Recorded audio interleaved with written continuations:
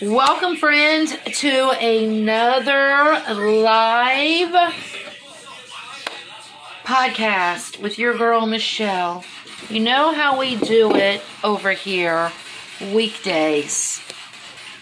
I thought parents and grandparents, aunts and uncles, older siblings, that we should talk about healthy limits on video games when it comes to our children and young adolescents. And once again, I want to say that we must put clear limits on your child's gaming.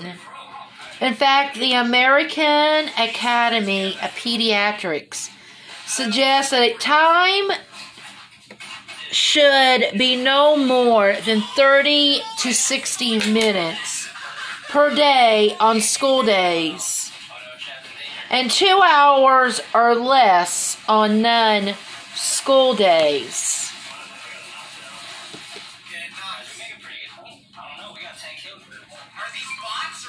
I want you to remember, parents, grandparents, older siblings, aunties, and uncles.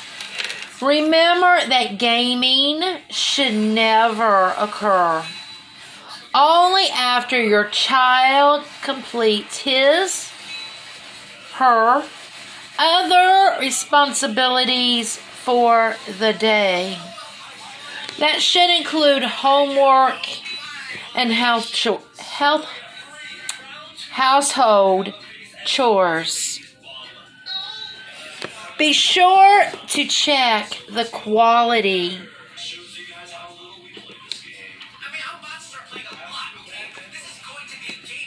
and completeness of homework and chores prior to allowing your child to begin playing. Playing video games should be a privilege that is earned. Gaming is not a right. Parents, grandparents, I want you to put clear limits on your child's gaming. Once again, the American Academy of Pediatrics has strongly suggested a time should be no more than 30 to 60 minutes per day on school days, and no more than 2 hours or less on non-school days. The American Academy of Pediatrics recommends even lower limits of 1 hour of total screen time per day for children under the age of 6. And they encourage parents to determine the appropriate amount of video time for games and other electronic media for children over the age of 6. They provide an online planner to assist many parents in deciding on screen time, regardless of what your limits are or what you consider your limits to be appropriate.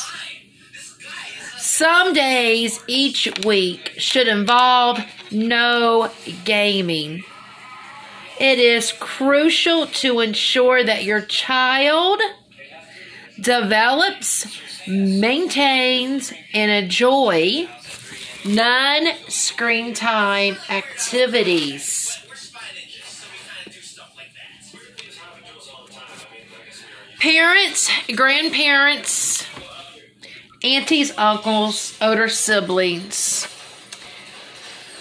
who have younger children, adolescents in their care, when you are designing your rules, I want you to consider a reasonable time frame for reassessment. You can follow your plan for 1 to 2 months and then re-evaluate it. Installing a temporary change will result in a greater buy-in than a permanent change. You may decide that the initial plan is to be restrictive, and then you can loosen it after a couple months. If your child is obeying by your rules and no problems have involved, remember that it is easier to loosen restrictions than to tighten them. I want you to determine a realistic consequence for breaking the rules. The outcome for violating the rules must be enforceable and immediately applied. You don't want to tell your 14-year-old child, for instance, that she cannot get her driver permit when she's 16 and she breaks the rule next week. This isn't a realistic consequences.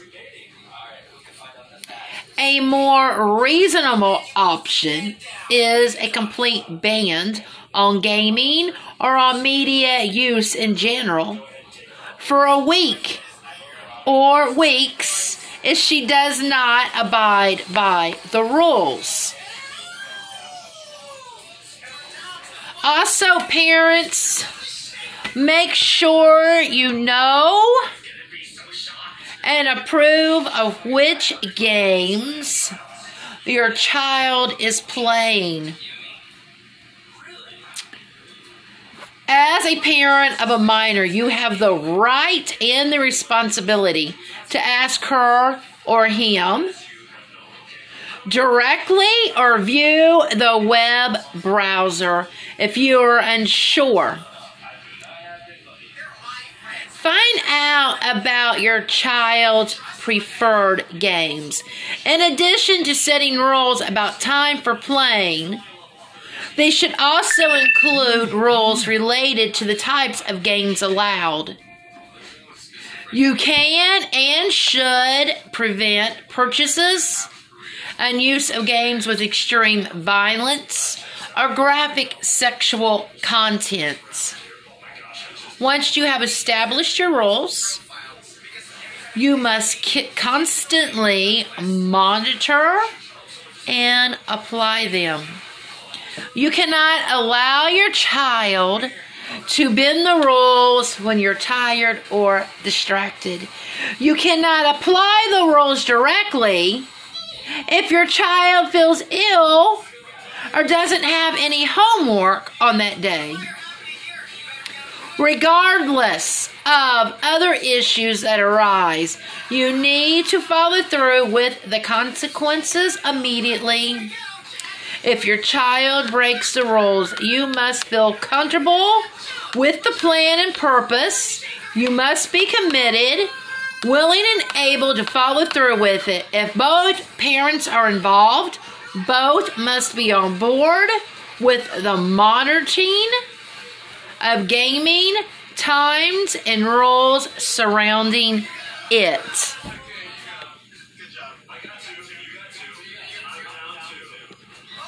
I want you to identify other recreational activities. Replacing gaming with other activities is crucial for changing excessive gaming behavior. Is your child a large gamer? In part because maybe they find it fun, and it's something that your child's good at. Gaming can be done virtually anytime without little planning or efforts, because many devices are used for other activities. A game is just a click away and 1 second away. When your child has little else to do, the games are always there to fill the time. To help your child fill free time, activities promote participation. Other recreational activities. Consider activities that you and other family members can do with your child.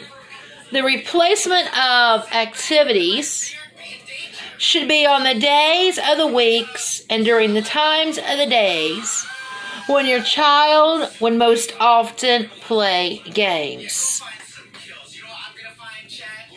Parents, I want you to offer positive reinforcement for non-gaming activities. Provide reminders to your child when he or she is involved in activities that do not relate to gaming. These rewards can be tangible, involving actual goods, services, or even money. They can also be intangible, such as verbal plays or simply attention. You can replace gaming times with rewarding recreational activities. These activities can also serve as rewards for not gaming. If your child has been gaming at a level that is causing harm, most likely one of the adverse consequences has been worsening of your relationship with your child. Positive reinforcement for non-gaming activities is one way to improve that relationship, and it can be rewarding to your child as well. Parents, I want you to pause and reset. I want you to set realistic consequences for when your child breaks the rules.